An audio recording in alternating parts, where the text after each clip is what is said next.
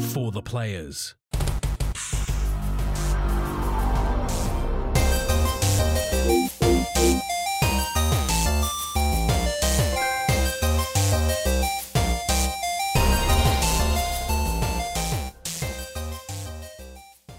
I'm Ryan Betson. I'm Max Cooper. And this is For the Players, the pop culturist PlayStation podcast. Over 40 years of playing PlayStation and 12 plus years that games make by. I'd like to thank you for joining us in this PlayStation conversation. This PlayStation conversation happens every Monday morning at 8 a.m. on podcast services, including Apple Podcasts and Spotify, and 9 a.m. on those YouTubes. If you'd like to take part in future conversations with us, you can come and check out our socials. Facebook, where we're inundated with bots at the moment. Twitter, or X. Discord, Instagram, all of those fun places. All of those links can be found in the description below. If you want to join the conversation as it happens, head over to twitch.tv/popcultures, where you can watch us record this show live, where you can jump in the chat and become part of the show. If you want to support the show, you can tell your friends, tell your family about this PlayStation pod. If you're listening to us on a podcast service, be sure to give us a 5-star rating and a written review. If you're watching on YouTube, be sure to like, subscribe, comment below. I endeavour to answer every single comment. And if you want to support us financially, you can at patreon.com/thepopcultures, as well as our merchandise store, popcultures.com/shop, where you can play shirts, other assorted shit with our logos on it. Max. Now, normally we kind of have a bit of a pre-ramble right before we get into something. You messaged me today being like, my body hurts. And I'm like, why? And you said, it can wait for the pod. So let's just get straight into it. What the hell have you done? So last night, I had an engagement party to go to. Yep. And I had happily married. Had a few bevs. And then I went out afterwards, went to Slate with some guys, with some friends like from a Sydney pool and a few, billiards place. like a pool lounge. So we're playing doubles. There's 5 of us. So one person's sitting out. We're playing doubles. And the guy who was sitting out was like, hey, I'm going to buy the first round of drinks. What does everyone want? Everyone puts in their order. He goes downstairs to the bar. I take my shot. I'm like, my turn's not going to be for ages. There's 3 people in front of me. I'll go and help him carry the drinks. Missed the last step. Life flashed before my eyes.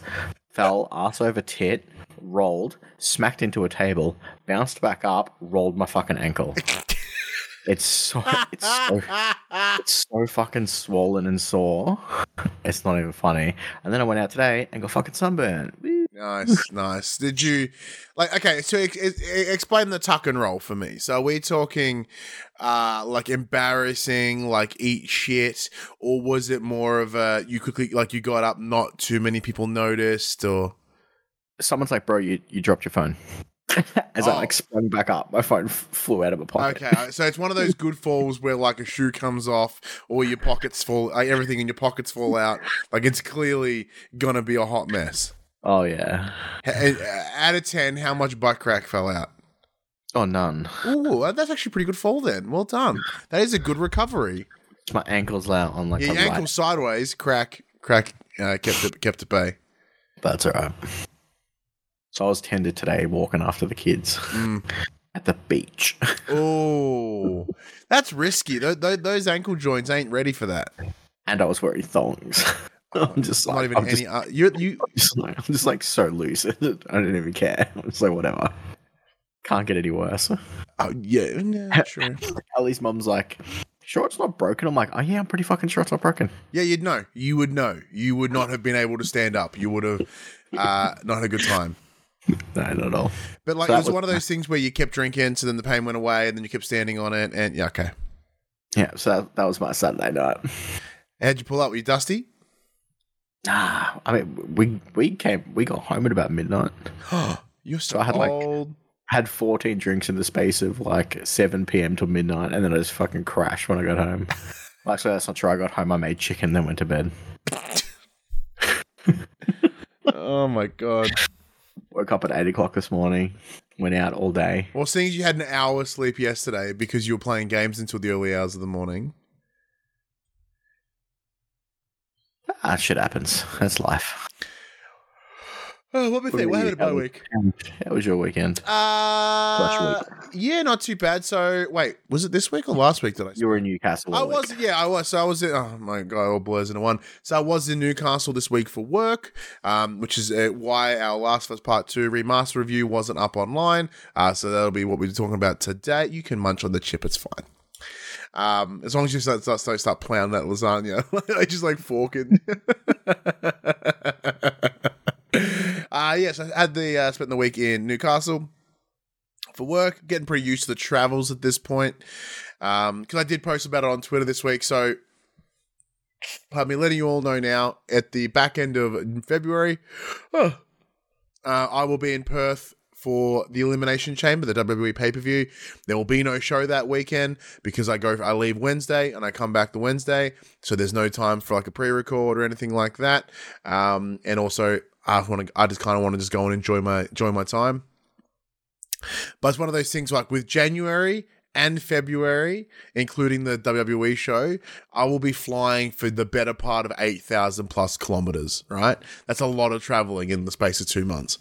So yeah, I shamelessly put out there on the socials, I'm like, yo, PlayStation, I can put that portal through its paces, just saying. Because I would love to test that. I'd love to take the portal with me, ping it back here, see how it goes. Like, will it work in different states?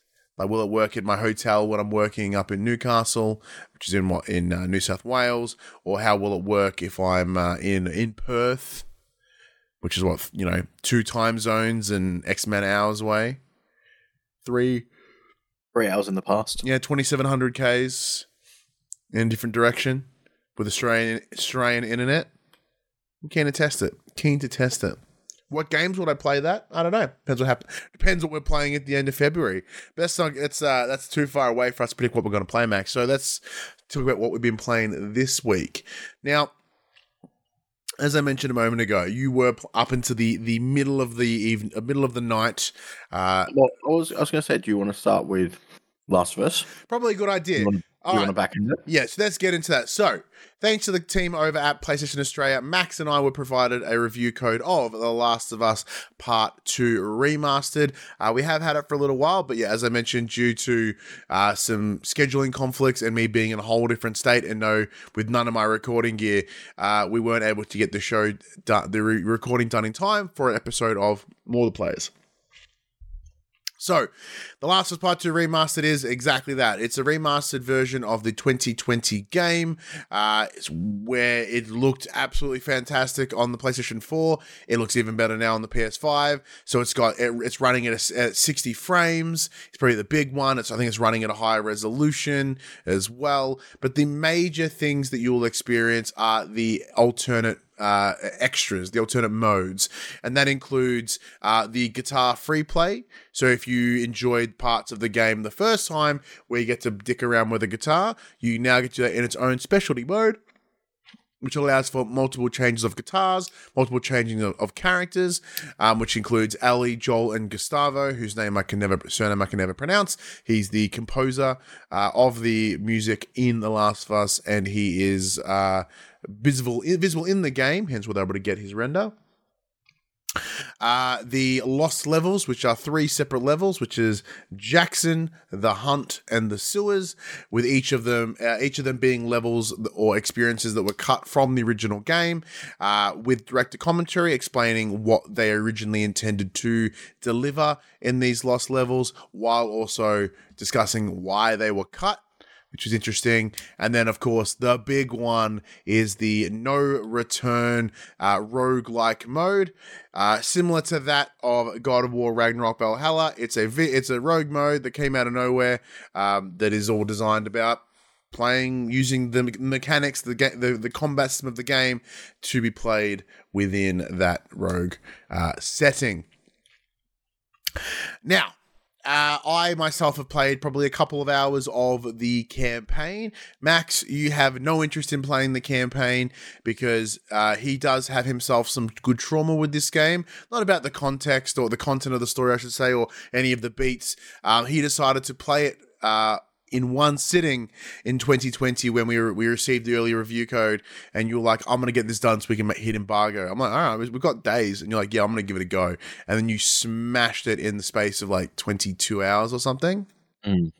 And so you're like, whatever happens, I'm never playing this game again. Or at least the campaign. Yeah, so I have dabbled in the no return mode, and I did check out the Lost levels. just obviously so we can talk about it. I did boot up the game. I have played through a portion of the story, just to get a feel of how it's handling now, being a PS5 native game, how it integrates the DualSense controller, how it looks now, how it runs now, all of that stuff. So I have played a little bit of the campaign, but no, I probably will not see the campaign through to fruition. I'll just be sticking to the roguelike mode. Well, let's touch upon that now. So as you mentioned, so with the campaign, it's running at 60. It's running at that higher resolution. I believe it's 4K.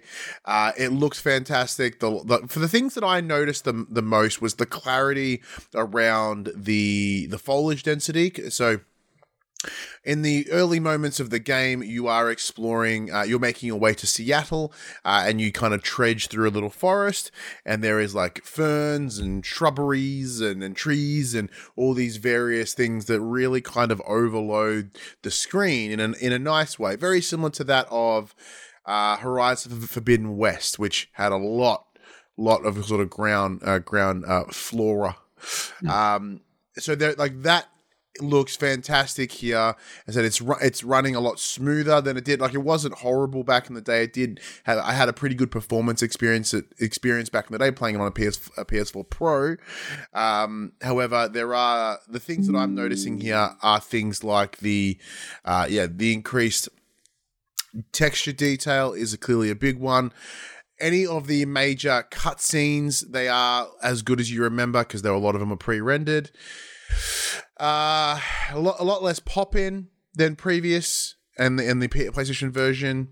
But what were your sort of initial impressions as you booted up for that short window of time? Well, I mean, I played the original back on a OG day PS4. one release OG PS4, so it didn't run great. Like, it ran fine, but there was, like you said, there was texture pop in. The fact that the PlayStation sounded like it was going to explode anytime something happened on screen. Quite loud. So the fact that it's just smooth sailing now, everything looks crisp. You hit that, you see those glorious God rays when the sun, when the clouds part of that opening sequence, and it's just like, it does look fantastic. I mean, it looked fantastic to begin with, but it really does highlight how far we've come since then. So one of my original complaints with this was like, it only came out a few years ago. Do we really need a remaster of this now? Because did it get a PS5? Was this one of the games that received one of those mini PS5 patch? It didn't get a direct PS5 patch per se, but if you were running the PS4 version on a PS5, it did bump it up to about 1440p. So it did give a little bit of a kick by playing the PS4 version on your PS5. So there was certainly that. Had that like boost mode. Yeah, essentially like a boost mode. Yeah. But no, it does look stunning, and if you haven't played this game yet, this is kind of the way to play it. Yeah. If you already own it, the $10 upgrade fee is kind of $20. I think it's Australian. I think it's $20 here in Australia. Yeah, is not horrible considering the new content you're getting. Well, because one of the title of this episode, is The Last of Us Part 2 Remastered or a Director's Cut. And I think it's that interesting debate in that, yes, it's a remastered edition, but it's really no more different than, say, Death Stranding Director's Cut or the Ghost of Tsushima Director's Cut. Like, there's enough here to bump it up to that PS5 version, and it looks cool and it plays fantastic. And there are some additional extras, but because it's doing the, hey, you can upgrade for $20 sort of approach, I'm like, well, why didn't they just issue it the Director's Cut name, which they've already have delivered in the past, so there is a known understanding around the use of that term. Why not do that again? Because they've already remastered the first one, so they're trying to keep their naming conventions in line. I guess so. Yeah. That's probably the easiest answer, but we'll have a bit more about that in terms of the whole holistic product at the end. But so in the Lost Levels, as I mentioned, the Lost Levels are pretty cool. They are rough. Like, a lot of animations are missing. There's no voiceover. There's certainly no lip sync or anything. But they're the interesting ways of looking at the game. So the one There's a couple. So there's, as I mentioned, the sewer was one which they essentially cut because it lengthened out an area in the game and just kind of fluffed it out a bit. There were some beats in there that were really interesting of like what were they hoping to achieve in doing so. A lot of it was based around the world physics and a couple little character moments. But that one, easily cuttable, kind of forgetful. Would you agree? Yep. Yep. So then the other ones is the Jackson party, which is spoilers for like the first 10 minutes of the game. It's mentioned that Ali kissed another character, Dina, at a party. This is heading into said party. So the idea is this would be a flashback later on in the game, and in this moment you are the purpose of it is to demonstrate the normality of Jackson, in that you're seeing what people do at the nighttime when they're not panicking and freaking out and being shitting themselves for their lives. Like, what do they do? And so there's a couple of moments in here where you see a bunch of kids, as kids do, playing, reenacting, imitating, and they're imitating a clicker encounter, which was really kind of morbid and intense. I think that's also by design. It's them sort of going, look, this is the world they live in where this is normal. In the same way that kids would play cops and robbers or doctors, nurses, whatever. This is them imitating their world. A couple other things here as well is in order to demonstrate, like, once again, like how the violence, how the horrors of the world is ingrained in their normality, they made the decision to create little scenarios where you use the same base mechanics that you had for the game. So whether it be throwing, items or readying weapons or but replacing them with something relatively normal, whether it be, throwing a ball to do a little makeshift carnival game, or using the gun upgrade mechanics to fix various drinks at the little bar. So the idea of like the same core principles in a different setting to circumvent their expectations. What did you think of the use of that? It was good. It's funny. So obviously, repurposing the skeleton of their game to kind of just create little mini games isn't unheard of. What was interesting was probably the amount of use they got out of it, because obviously that, especially in that Jackson party level. By the end of it, I kind of just thought it was like, I can see why it got cut, because although that part is kind of important at the beginning of the game, it's kind of almost forgotten about as soon as they've finished having that initial discussion of the Ali dinner kiss. Yeah, and the challenge with the area is if you choose not to do those little things, you just walk straight through and skip it. Yeah, so, and a lot of people, well, I don't know, I shouldn't say a lot of people, but I know, some people will just do that. They're like, I don't want to play these fluff pieces, I kind of just want to see the story progress. Yeah. And although they haven't gone out of their way to create a whole new mechanic to do that, they like you said, they've just repurposed what's already in the game. It's interesting to see them do that and put that level of thought and care into something like this, for something that ultimately, one, never saw the light of day, and two, even if it did, may never have reached their audience anyway. Kind of thing. Yeah. No, it's a very good way to look at it. It's one of those things where, you can understand why it was cut, especially when you think about games that are so deep. There's all these extra background parts that you never experience. I'll put it another way. So, Spider-Man 2, when you go to Coney Island, I'm just like, I don't care about these mini games. I want to push through the story and get back to swinging as Spidey. I don't want to fucking ring toss or throw balls in clowns' mouths and all that crap. But again, I don't play games the way everyone else plays games. Some people do enjoy doing that stuff. But for me, I find them to be mainly tedious time wasters to push out the length of something that doesn't need to be lengthied anyway. So for me, when I head into these games, I look, because I'm seeing them as various, like, especially using Spider-Man as an example, or The Last of Us especially, is these are character moments. The presumption is those little details are what flesh out the characters, what gives them those nuances, and those things are a little bit different. So I tend to do those things because I don't want there to be some dialogue that I missed or some context that I missed. You know what I mean? Like, you just kind of have those little details of like, oh, well, give me some more understanding of the world and their motivations. That's just me. That's just like my enjoyment of that little character psychology, I guess. Speaking of character psychology, the third lost level is the hunt. So this is set towards the second third of the game, where Ellie has experienced a lot of shit. She's in a place where she doesn't have to deal with that shit so much anymore, and she's on the hunt for this wild boar. Now, what they hope to deliver in this encounter was to demonstrate, like, is Ellie hunting this for food, or is she hunting it for an alternate, like a more ulterior motive, like a more extreme purpose? Like, is this, her using it to unleash this part of her that's had to be trapped for a little while?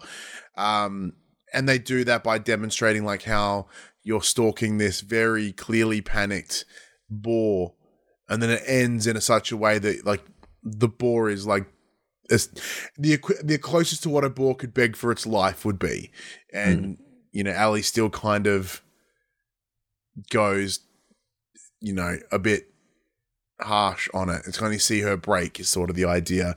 Mute in the chat mentions, like, Moby Dick. I actually don't remember the Moby Dick story. Is that accurate? I don't know, because this is the only lost level that I haven't played yet. That's cool. But for me, I like the idea, because I like it with the context of what the developer commentary is, really painted that scenario different for me. Had they not explained those things, mostly because the level was incomplete, I wouldn't have picked up on the major, like, the subtle points. The major points are pretty easy to see, but those little details, because they explain, like, why they chose this space, why they put the markers here. That's very fascinating. Yeah. But let's get into, like I said, the big selling point with the lack of The Last of Us Online, as we know now that has been cancelled. The only thing that we have is that an equivalent to Factions is... It's not even remotely close to an equivalent of Factions. Not even. It's the only equivalent we have on PlayStation 5.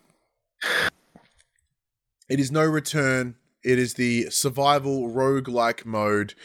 As I mentioned, coming off the back of God of War Ragnarok Valhalla, there were pretty big shoes to fill, and in some ways, I believe it does, if you like Last of Us combat. But if you go in expecting God of War Valhalla, so Ragnarok Valhalla, you will be most definitely disappointed. Now, Max, as the more seasoned rogue-like player out of the two of us, how have you found it? I honestly don't know how I feel about it. So I've done 3 or 4 runs at this point. I've unlocked a few characters. So every character plays differently. So they have their initial setups are different. So you have kind of heroes in, like, a hero-based sort of game. Yeah, like Ellie and Joel and Abby and, like, Lev and Dina, Yara, Mel, all the people that you meet throughout the game. All the main core cast. They're all playable characters in this. So you pick a character to begin with, and each player has a base inventory, a recommended playstyle, or like a themed playstyle of how that character should be played, and then traits, which are kind of like your perks to a degree. To unlock new characters, you essentially just do runs with characters that you've unlocked, and you unlock the new people. It's very straightforward.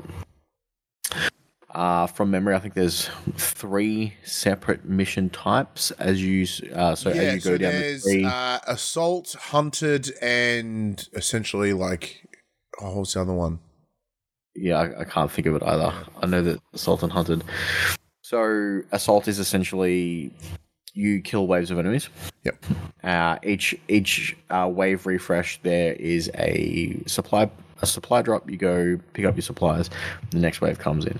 Hunted is you're trying to survive for as long as you possibly can. There's a timer. Once the timer runs out, you succeed the mission, and people are hunting you. So the louder you are, the more likely they are to find you. Once someone spots you once, they're like, "Hey, they're over here," and then everyone comes over, tries to mess your day up. And then the last one is, why can't I think of it? It's something. And then after each encounter, similar to that of Slay the Spire, you select a tree to go down for your next mission, and each missions have its own reward. So after each mission, you go back to your... There are 14 possible levels in each room. Yeah. So after each mission, you go back to your base, you take the rewards you got from the mission, and you buy some stuff. So there's the... what do they call it? Is it the market post or something like that? And that gives you a random selection of guns, weapons, equipment, usables, stuff like that to purchase for your next mission, or you can re-roll that post. You get the little pill things from the actual game that you use supplements, to, whatever they called them. Thank you, supplements. Thank you. I couldn't think of the word. You get supplements as you go through. They are used to purchase and upgrade your trait, so you can do that when you're back at base. And then obviously supplements can also be a mission reward for completing the missions as you go down the tree. And eventually you get to the end of the tree, which I somehow have yet managed to do. And I believe there's a boss encounter at the end. I have. The game plays like any other. It's weird. So you're essentially just playing more of The Last of Us combat, where you're just playing combat. These missions last only a few minutes. They're all very, very short from memory. As long as you choose. As long as you need, especially for the assault ones, where they don't finish until you finish clearing all the waves. But they're very quick, self-contained missions set in random locations as you go through. You can kind of play however you want to play. If you want to play it stealthy, you can get stuff done a little bit quicker. If you want to go guns blazing, the game doesn't punish you for doing that. You're just making it harder on yourself. But again, depending on which character you pick to begin your run, you're locked to that character until the run's finished. But each character kind of does have their own strengths and weaknesses depending on what playstyle you want to play. Mm-hmm. So don't pick a character that's has increased hearing and stealth movement if you're just going to run around like a headless chook and shoot everyone anyway. So kind of pick your battles, play to your strengths. It's fun, but I don't see it having a lot of staying power. Because although there's 14 missions per run and there's X amount of characters to unlock, you're kind of just playing the same thing over and over again. Which is fair that is what a roguelike is. But a lot of roguelikes that succeed tend to have vastly different runs each time based on their RNG of what you can possibly get. Whereas because there's such a finite equipment pool for The Last of Us, you kind of know what you're going to do with what you're going to get. Yeah. You know what I mean? I don't know if I'm... No, you're absolutely correct. So the challenges that this game has, as you mentioned, is like there is limited things in what you can do because the combat is it's either stealthy or it's guns blazing.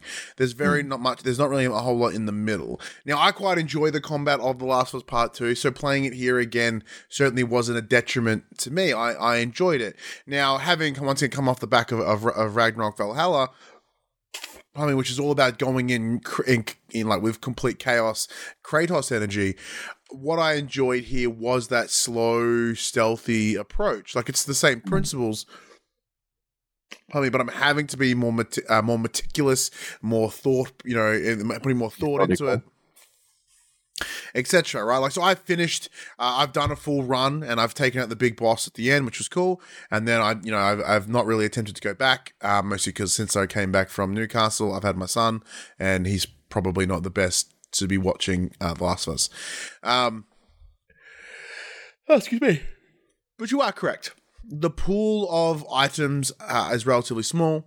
So you have like, handgun, your shotgun, a rifle, a bow, like all the things that you kind of know. So like once you work out what you enjoy, you're just going to keep trying to roll those or just work with what you've got until you get what you want.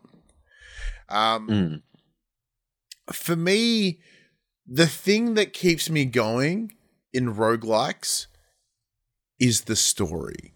But that's because in terms of the games that I enjoy, what I love is story and character experience, right? Where someone like yourself, Max, who is a lot more gameplay driven, you are more likely to enjoy a lot of games that I wouldn't, like Destiny or whatever, as an example. I know there's story, but all the kind of the raids and etc. are all about the good gameplay. So with Ragnarok, it was easy because every run you're getting more incredible in-depth story. Same as Hades. No matter how many times you die in Hades, there always seems to be more story. So, like, those are the examples I would go, oh, this is the kind of roguelike experience that I enjoy. So I was a little disheartened to not have that here, but knowing full well that the story of The Last of Us Part 2, or The Last of Us in general, is so purpose-built for that main campaign and that experience. I didn't expect it to be wider, I guess, in the same way that, say, Ragnarok Valhalla was. But when you're looking at an experience like Valhalla, which was free and awesome, when you look over at, no return, technically it's $20 if you already have the game, but it's not quite as good. I imagine if it was the other way around, like Last of Us came out first, then Ragnarok would still be liked more, but I don't think No Return would look as rough.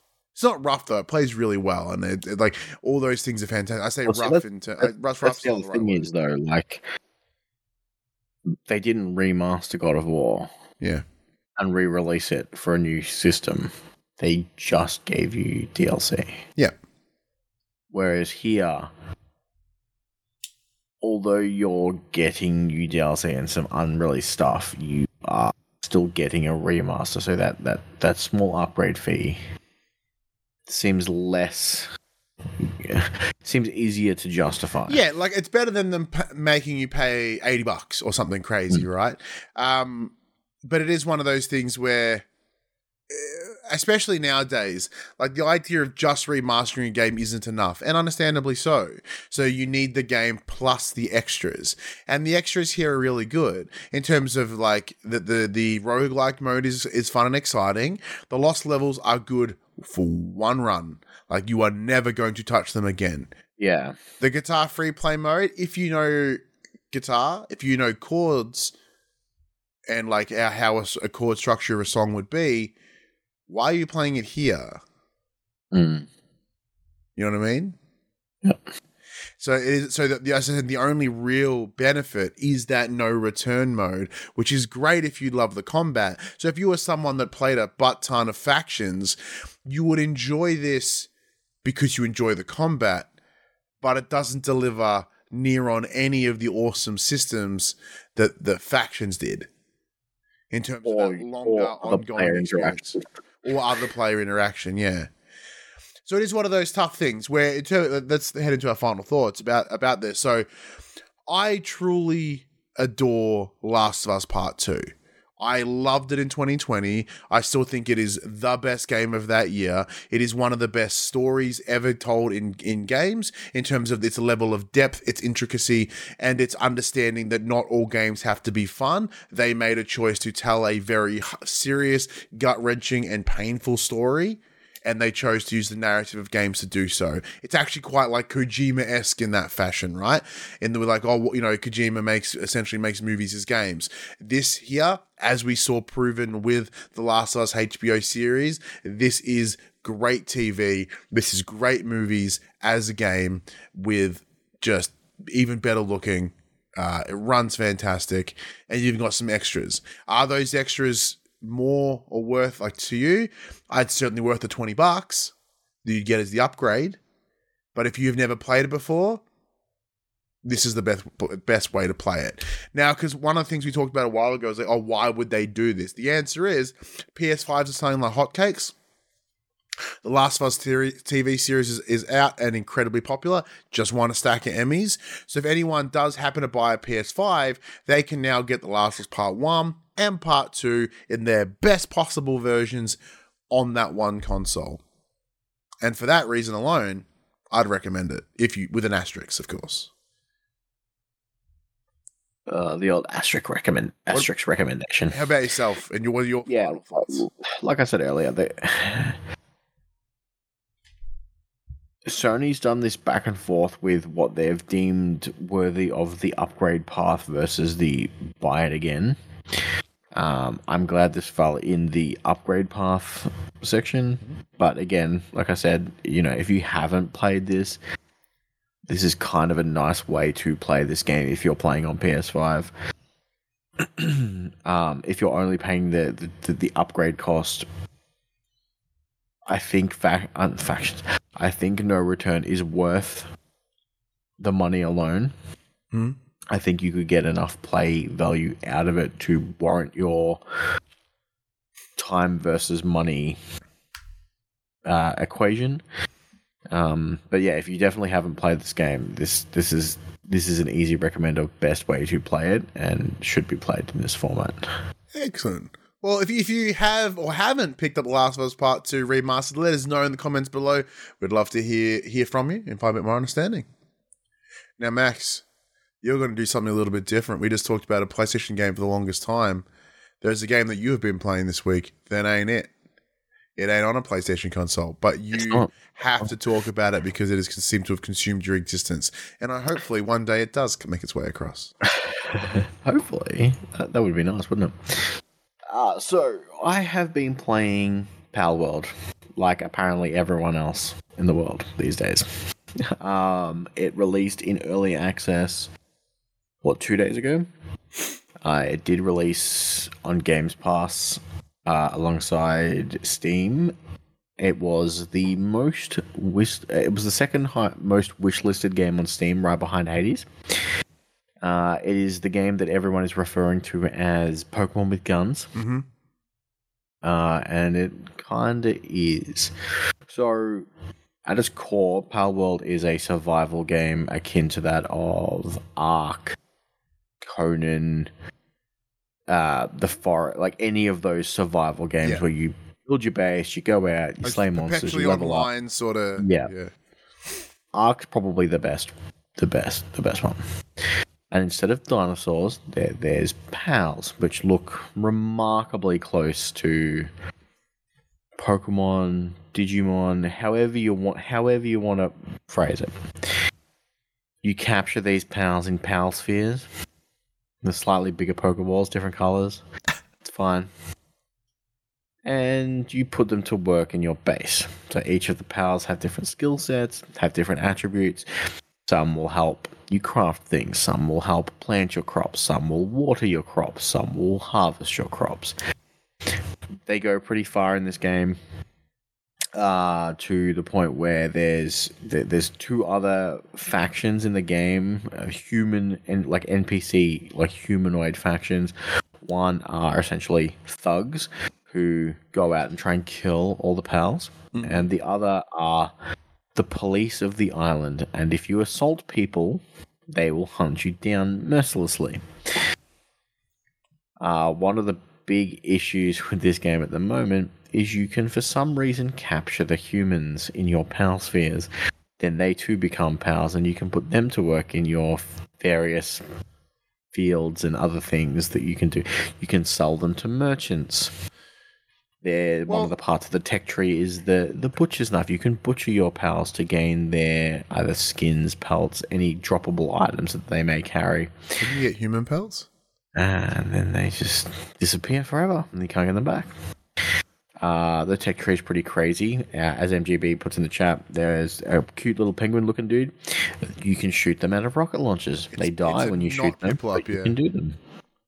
Yeah, I can't believe it's not pip up. So I spent like 8-ish straight hours on launch night playing. I had an absolute blast. Built my little base, went out and caught some pals, flew around on my giant bird, took on some bosses, fought what is blatantly a gym leader. I think they call them like tower bosses. So essentially there's multiple towers across the island. You go and verse the bosses. The bosses are one human and their pal. So I went in with my pal and I tossed him out, and I ended up just, soloing the boss by myself with my trusty crossbow because my pal was useless and underleveled compared to the boss that I was fighting. The game's real fun. The game is real fun. It's got farming. You should come play. It's got farming that you don't even have to do. You can make other people do it for you. So if you go and explore, you don't neglect your farming duties because they're just done for you. Oh, okay, that's pretty cool. But then when you come back and you want to take over, you can. All right. Well, as long as there's the option for me to do said farming, then I'm a little bit more intrigued. But yeah, I'm having a blast with it. So I guess normally I don't like survival games. Yeah. I find them tedious and time-consuming and all of that other BS. And this kind of alleviates that by having the fact that your stuff keeps working without you while you're not there because of the pals in your base. So, 2 major questions. The first one. As you mentioned, this genre of game doesn't normally tickle your interest.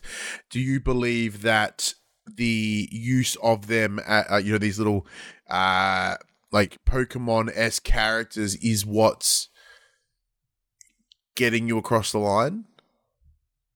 Maybe like the novelty of it. I think it's the novelty of like I can play Pokemon, but also take part in the battles myself. Yeah. Is kind of cool. And my second question is, Doug Bowser about to sue somebody? I don't think so. Like, these things don't evolve. They don't you can definitely see some similarities, as a lot of people have posted about on X that they're setting up side by side stuff. But I mean, it's not like it hasn't been done before. Yeah. There was Temtem a couple of years ago. There was... there's been so many. Like, there really has been so many. So, part 2 of this question is... a game like this just further demonstrating Game Freak's inability to creativity, change, grow, be creative, or... pun intended, evolve their franchise. I mean, granted, because the desire of people to want to pick up and play this because it's like Pokemon but better, it's not the same shit for the last 30 years. Well, that's it. For the longest time, everyone has wanted that open world Pokemon game. Yeah. Like that 3D open world Pokemon game. And this is that, but with slightly more violence because you can shoot and do things to the pals. So, yeah. I mean, I saw some stats earlier today for a game that launched on Game Pass. In the first 48 hours, it sold 3 million copies. That's pretty good. That's quite good, actually. But is that on Nintendo exclusively? No, so I would imagine these are Steam sales. Okay. I was going to say, because it's one of those things where it's like, oh, that's a boon to Microsoft, but it really isn't. It has a peak of 855,000 concurrent players on Steam alone. Damn. It is currently the game, the highest survival genre game to ever peak that, like the highest concurrent players ever in the survival genre. Mm-hmm. And it's currently the most played game on Steam above Counter-Strike 2 and Defense of the Ancients. Holy shit. That's legit. Well, so if that doesn't tell you that there is a clear demand for this style of game, right? Yeah. It's crazy. Well, my wife keeps walking past and she's like, why are you playing Fortnite Pokemon? Ooh. That's probably a good way to explain it, isn't it? I'm like, yeah, it's not bad. So as it stands, is Pal World a Max Cooper recommends? I mean, if you've got Games Pass, like, try it. There's no detriment to trying it, but I'm having a blast with it. Awesome. Just waiting for my friends to get back to Sydney so I can get to squad. Set up a server. Yeah. Nice. Squad goals. What else have I been playing this week? So I did jump into Jurassic World Evolution? Yeah, 2. So it is the RTS, essentially theme park builder of Jurassic Park. Yeah. Where the first one is set on like one of the islas of the Isla Nublar, Sauna, whatever. This is set after the events of Jurassic World Dominion, where there are dinosaurs now everywhere. So the campaign takes place in the first 2 areas are Arizona and Washington. So it's like, you are in like literally the outer middle of nowhere of America, and you can find dinosaurs in the wild, and that's how you, rather than having to breed them, you can just find them in the wild. Like you start exploring the surrounding areas, and look, it's a baryonyx. Look, it's some stegosauruses. Sweet, So it's a little bit different in that sense. But as my son's really enjoying Jurassic Park and dinosaurs, so we've been playing it together, and we've been having some naming conventions with the dinosaurs. Like he's naming them after us as family members. So there's there's a trio of Triceratops, and they're named James, which is my son, Phoebe, which is my partner, and Charlie, which is my partner's cat. So my son is in love with Charlie. He is such a fan of him. Like, it's absolutely crazy. So when we had the choice of one of the 3 is the alpha, he's like, well, Charlie's the alpha, Dad. So of course, Charlie the cat is the alpha of our little Triceratops. And that's a ton of fun. Today, so yesterday I head over to your place, Max, and got the custody of the VR for myself, because I went to attempt to play Foglands today. It kept wigging out and it threw me into the ground, and I was like, I'm going to come back to this later. For whatever reason, it wasn't working. But while I did have it on, I did jump into Resident Evil 4 Remake in VR.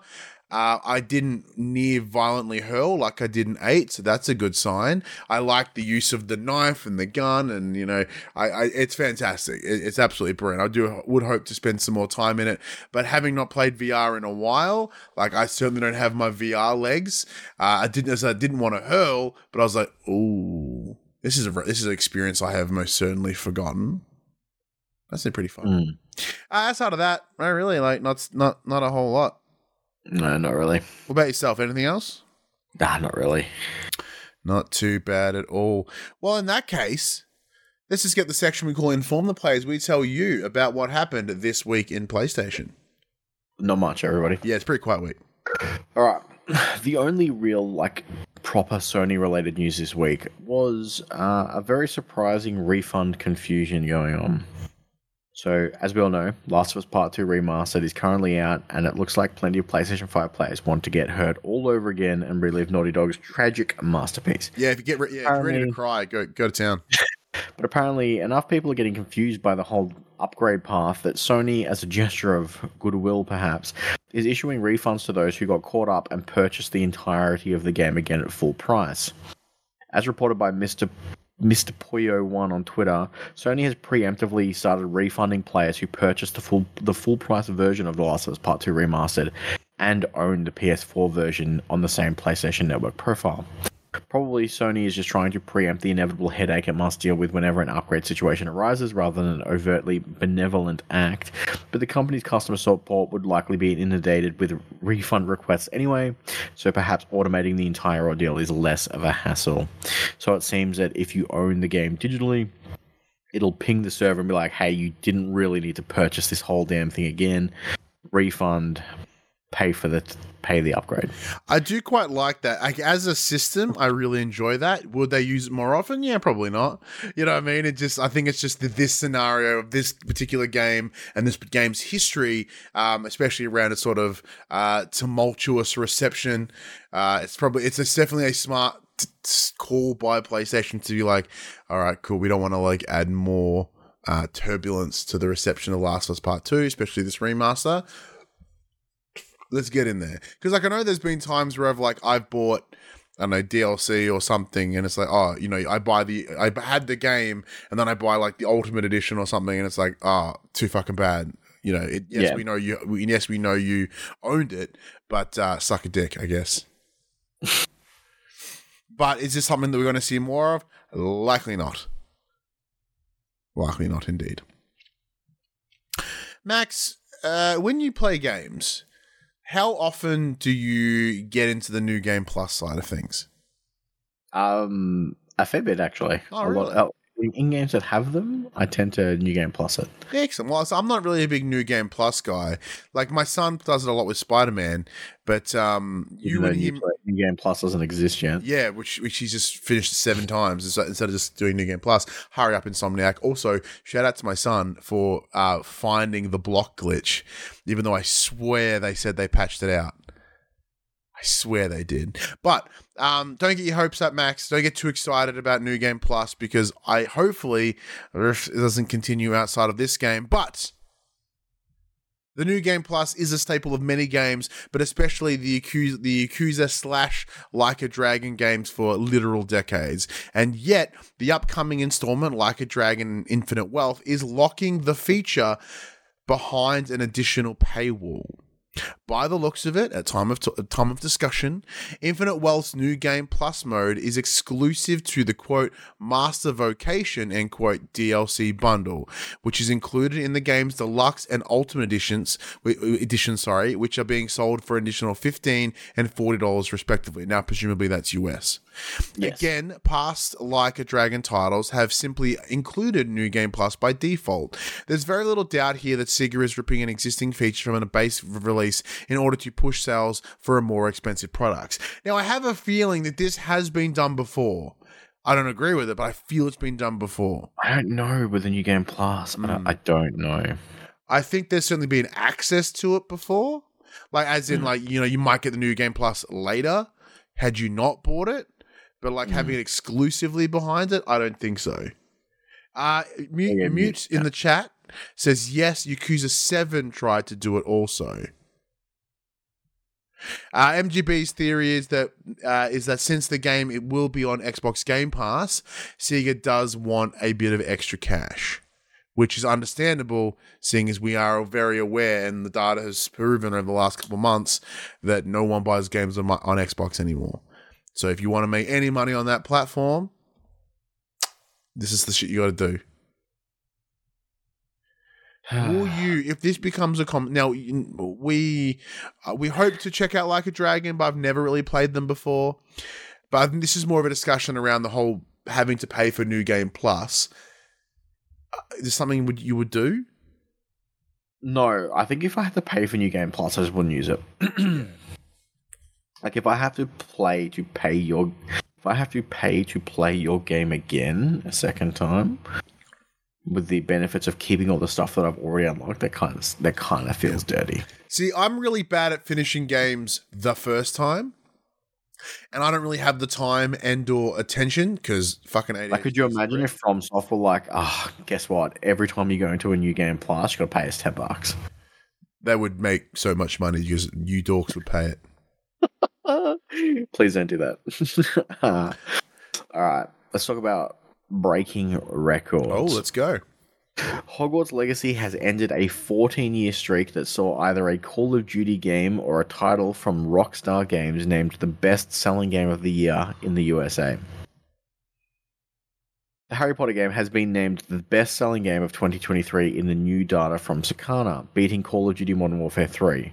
It's not known how many copies the game has sold in the USA alone, but worldwide sales are at 22 million at the end of last year. The record Hogwarts Legacy has beaten dates back to 2009, when Call of Duty Modern Warfare 2, the PlayStation 3 version, was named the best-selling game of the year. Since then, either an entry in the FPS franchise or a Rockstar game developed title has sold best in the USA.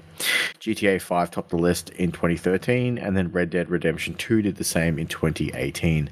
Other than the two open worlders from Rockstar Games, the USA's best-selling game has always been the Call of Duty title every year since 2009. So, look, we played the Hogwarts Legacy. We enjoyed it for what it was. You're a big Harry Potter or the Wizarding World fan. As we mentioned before, neither of us are really big fans of the individual who made them, and then her belief systems.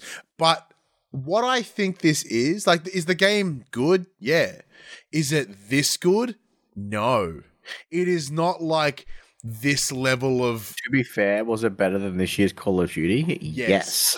Oh, most definitely. And I think that's the thing. So, but there has been years where Call of Duty Ghosts is an example, which is up until now, well believed to be the shittiest Call of Duty game, still was able to be one of the most successful game of that year.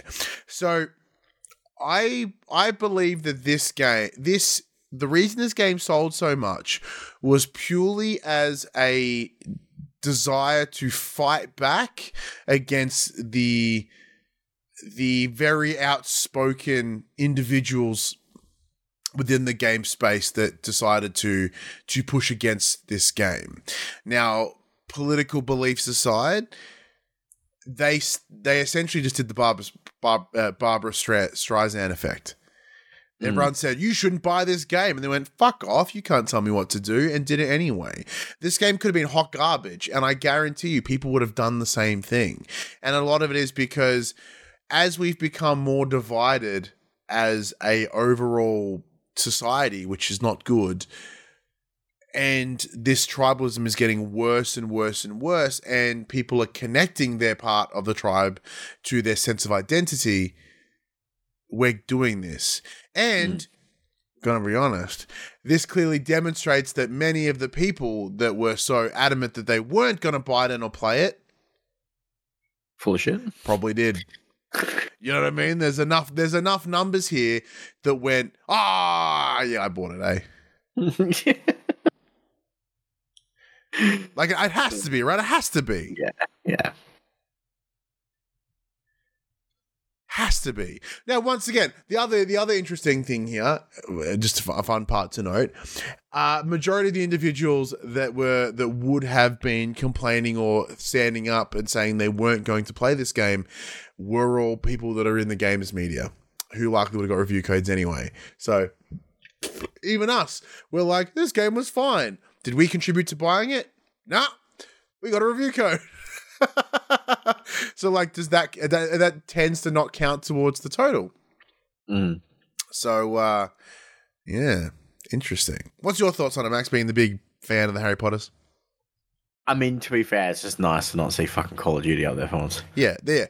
Is it going to be an ongoing trend? No, probably not. Call of Duty will be back next year. Yeah. Well, if it comes out, we'll see what happens. Oh, no, it won't be back next year because fucking GTA 6 GTA 6 will be back next year, so they're instantly disrupted. But what will it break this year, I should say, because I've got it's 2024 now? No, I don't know. I don't know what this is going to be. Not unless like Dragon's Dogma or Final Fantasy just sells like gangbusters. Yeah. Like Rebirth may do well, but ain't going to do that much. But then you've got the Rebirth is locked to a single console, whereas fucking Call of Duty will do anyone. Yeah, they are quite whorish. Mute in the chat does add, yep, it is good, but it's not super incredible. It's a solid B game. I'd say that it's a good a B plus. I'd say. I think there's a lot of great things there. Hey, my motto: I don't listen to people if I can mop them on the floor in games. Then you should probably stop listening to this show, Mute, because both Max and I are pretty. Actually, I can't speak for Max. I'm pretty trash at games. Depends on what game. Yeah, it depends on the game. I'm pretty poo hole at them, so it depends. But one game that I am unreasonably good at, mostly because I've spent so much time playing the fucking game. I thought you were going to say so much money on DLC. And also so much money on DLC, is Rock Band 4. So, the iconic multiplayer rhythm game Rock Band 4, developed and made by Harmonix, is getting one final DLC offering. Despite first launching on PS4 back in 2015, no specifics on what exactly the pack would entail were shared, but it's out next week on the 25th of January. I think last time they shut it down, they did American Pie with the idea of the day the music died. Yep. I don't know what they'll be doing this time. But Don't stop the music. yeah, you can't stop the music. Harmonix shared the happy news in a press release, which reflects on the journey players and developers have shared over the years. Rest assured that despite the game's Venerable. Thank you. I'm using big words there, Max. Venerable age, online play, quote, will continue as normal, end quote, for the foreseeable future. Because they've got epic money, so there's no way they're shutting down them servers. Speaking of players who have already amassed sizable audio collections, this guy, the developer said, many of you reading this own a good chunk of content, and we remain committed to protecting that investment, to be very clear. You can play the songs you own within the Rock Band 4 as long as you like. The developer has been working to make musical magic happen to Fortnite the last few years. Plans for both officially supported Rock Band instruments as well as licensed third-party gear for use in said Fortnite festival are already in the works. Now, Max, you and I have a very deep love for the Rock Band franchise. I have like close to 1,000 songs on my PS4 version. However, I did sadly lose a good handful of them when I transferred them from my PS4 to my PS5. I don't know what the fuck happened, but I lost some of them, including My Beloved Hymn. Their 3 songs were lost, and it breaks my heart because they were fun to play. And there are some that we'll never get back. Like, I want the fucking Fleetwood Mac pack, god damn it. God damn it. Well, so I ran into the trouble where I originally started my Rock Band career on Xbox. You did. So when I moved to PlayStation, I can't get any of the old Rock Band 1, 2, 3 content. Like, I had it all. I had Beatles, Green Day, everything. Loved it all. And it's all gone. It's all gone. I said it to you, I wish they would do one final hurrah and be like, do you want to buy those fucking Rock Band 1, 2, 3 packs? Yeah, you want them? $150. You get all. We will sell them to you. Yeah, we'll sell them to you. But they won't. They won't. So, because the chat asked, really, you can't re-download them. You can re-download them as long as they're still available on the store. Because there are some that are removed for various licensing agreements. So even if you own them and have them downloaded, you're fine. But getting them back, that on the other hand, that's a little bit challenging. So with the example that Fleetwood Mac pack, you could have bought it then, but as it's no longer purchasable now, the only way you would get it is if you had already previously owned it. Yeah. Which it bums me out. But yeah, look, I it's one of those things where I don't play it all that often. The official end of the plastic guitar era. Again. For now. Yeah. Listen, I no joke, I literally have the there's only one account that I have the little favorites starred on my Facebook feed, and that is Rock Band. And the reason being is I want to see what the next DLC is so that I can go and go, oh, that's pretty good. I'll download that. Just in case that banger comes out that you fucking miss. Exactly. I'm like, oh, shit. Yeah, I want that. You so bad that you... It did. It really did. Because, like, I discovered, like, the Fleetwood Mac, like, the album Rumours only a couple of years ago. And I fell absolutely in love with it. I think it's one of the best albums ever made. So I was like, I got to put this in Rock Band. Why the fuck can't I get this Rock Band? It's like, oh, it's available if you'd already bought it. I'm like, can I just buy it now? You could ask me for $50 and I'd pay those 3 fucking songs. Like, let me do it. Let me pay for the songs. Same as yourself. Like, oh, let me just, I'll pay the AC/DC Rock Band. Like, I'll pay $20. Let me get the Green Grass and High Tides from Rock Band 2. Yeah. Just let me have it. And the problem is because they're all PS3 games, you can't buy them brand new. So the codes have already likely been used. Yeah. Yeah. Generate me some codes, Harmonix. Yeah. If I was smart, I would have bought a controller in here and done a good, 10-second clickety-clack salute, like in memory. Mine's literally right behind me. You might even... Oh, no, it's behind the mirror. Oh, no, it's back there. You may not be able to see. Oh, it's okay. So I'm gonna do a bit of, No, I've been trying to connect it. I've been trying to connect it to my PC, but my PC Bluetooth is just like, no, thank you. I don't want to do that. I can do it. You know, Rock Band guitars don't clickety clack, right? I have the drum set in here as well. I was gonna say, you're aware that the Rock Band guitar doesn't clickety clack, right? In memory.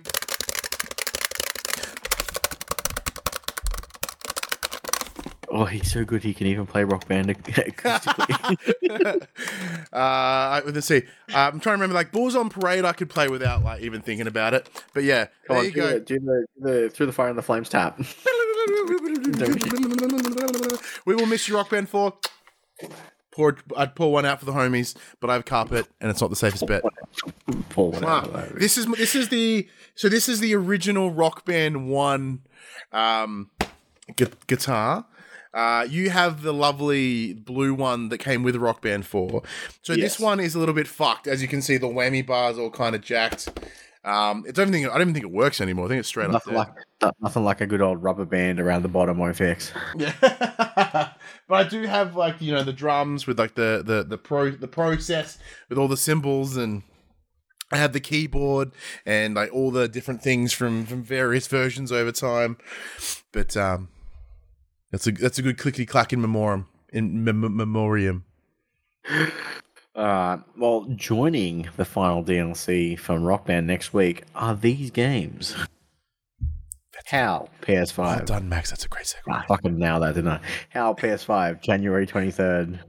Apollo Justice, Ace Attorney Trilogy, PS4, Jan 25. Tekken 8, PS5, January 26th. And Like a Dragon, Infinite Wealth, which you'll need if you want New Game Plus, PS4 and PS5, Jan 26. The answer is clear as day is Tekken 8 for two reasons. One, it looks great, and we played it at PAX, and it was awesome. Number two, they announced this week. It was this week or last week? I think it was this week. It was last week that I was like, I even joked with the our mate who works there, the PR rep, and he's like, "Yeah, what do you think?" I'm like, "This game's great, but I'm not going to buy it." He goes, "Why?" I'm like, "Eddie Gordo's not in it, mate. Like, the game can eat a dick until that release." He's like, "Cool, you're not getting a code." I'm like, "That's totally fair because I only wanted if there's Eddie in it." And then today, like this week, they announced they went, "Hey, the first character from the DLC, it's Eddie Gordo." So I literally messaged him. I emailed him like, "Hey man, look, my plans have changed. Tekken 8 looks really sweet now. Can we get a review code?" And he responds with, "Look, the second I got that news, I put you on the list." I'm like, "Thanks, man." Like, as long as they get Yoshimitsu, like, then you're in. Well, he was the last character named for the core, because he's so good. He's cool. Oh, he saved the best for last. Like, after playing Street Fighter last year, Street Fighter 6 was a fucking great experience.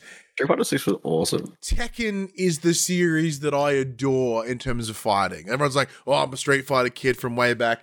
Tekken 3, which out of like the handful of like original PS1 games I still have on the shelf over there, I adored that game. I maxed that and completed it like 1,000 times.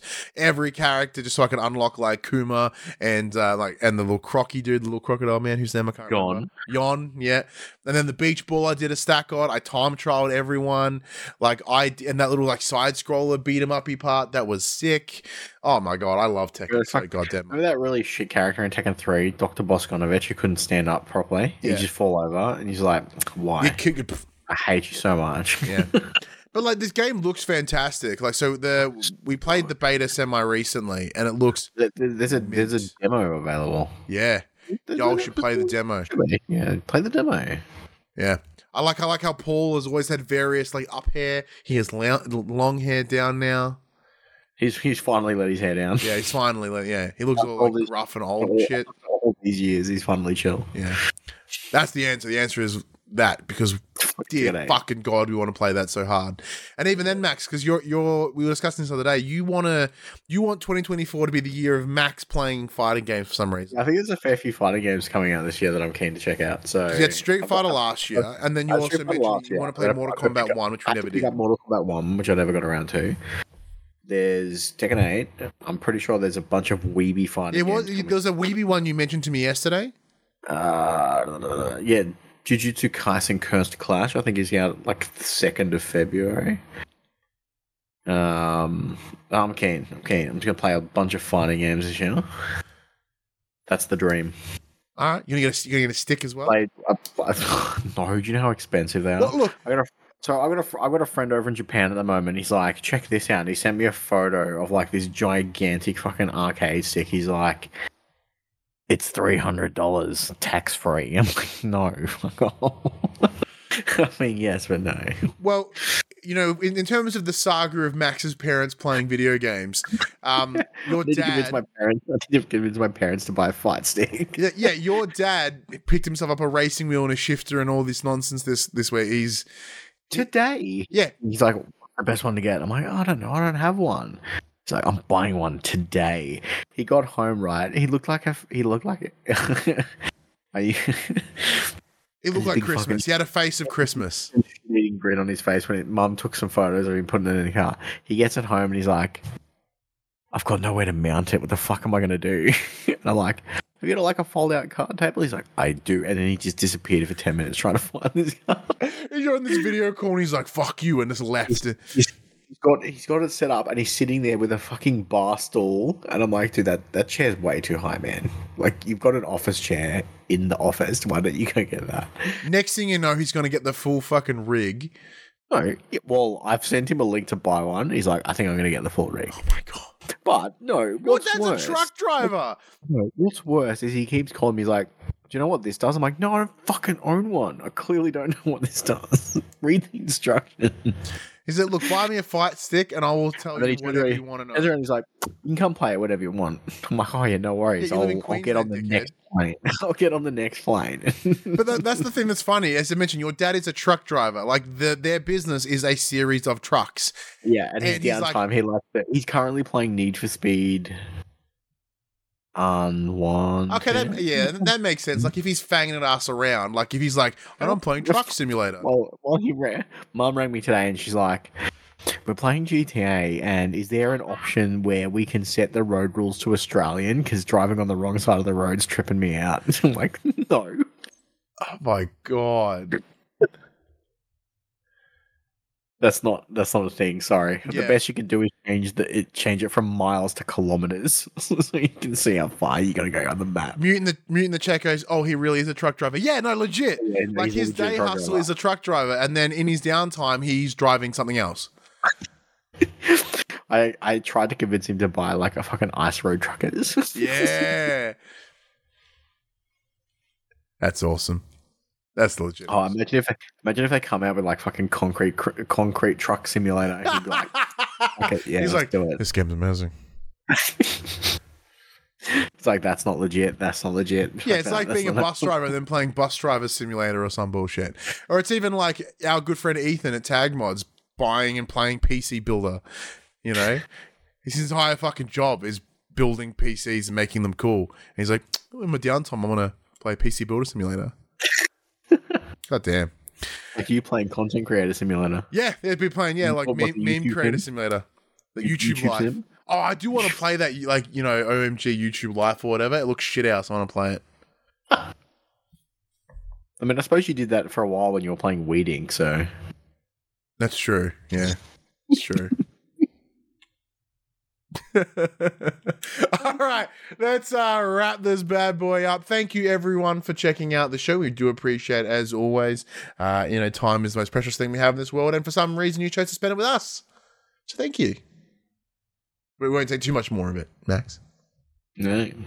This PlayStation conversation happens every Monday morning at 8 a.m. on podcast services, including Apple Podcasts and Spotify, and 9 a.m. on those YouTubes. If you'd like to take part in future conversations with us, you can come and check out our socials. Facebook, Discord, Instagram, and X. All of those links can be found in the description below. If you want to join the conversation as it happens, head over to twitch.tv/thepopcultures, where you can watch us record this show live. We can jump in the chat and become part of the show. If you want to support the show, you can. Tell your friends, tell your family about this PlayStation pod. And if you are listening on podcast services, be sure to give us a 5-star rating and a written review. If you watch us on YouTube, be sure to like, subscribe, comment below. I endeavor to answer every single comment. Nice. And if you want to support us financially, you can. can over at patreon.com/swapcultures, as well as our merchandise store, popculture.com/shop, where you can buy shirts and other assorted shit with our logos on it. Or you can, like that noise just made in my ear holes, you can kindly subscribe over on Twitch, like our good friend Raider Type R did for with Prime. It's their 30th month and their 3rd month in a row. Thank you very much, Type R. Type R is one of those folks that, like, they're always around and they're always lurking in the back. And then we do truly appreciate their support. Now, that's one of those things with podcasts, right? You don't ever really know who's actually listening, because most people just consume it passively. But for those that do choose to step out of those little shadows and go, "Hey, I'm a fan," or "Hey, here's some support," like, we love everyone, but that's next level goodness. So, thank you. Wow. But until next week, I'm Ryan Betson. I'm gonna go heat my lasagna up. It's a weird name, and that was for the players. So it's been sitting here for the last 45 minutes. How much have you been sitting here looking at that going, "Oh my God, I'm gonna eat that fucking lasagna so bad." So much. Lasagna and Power World, baby.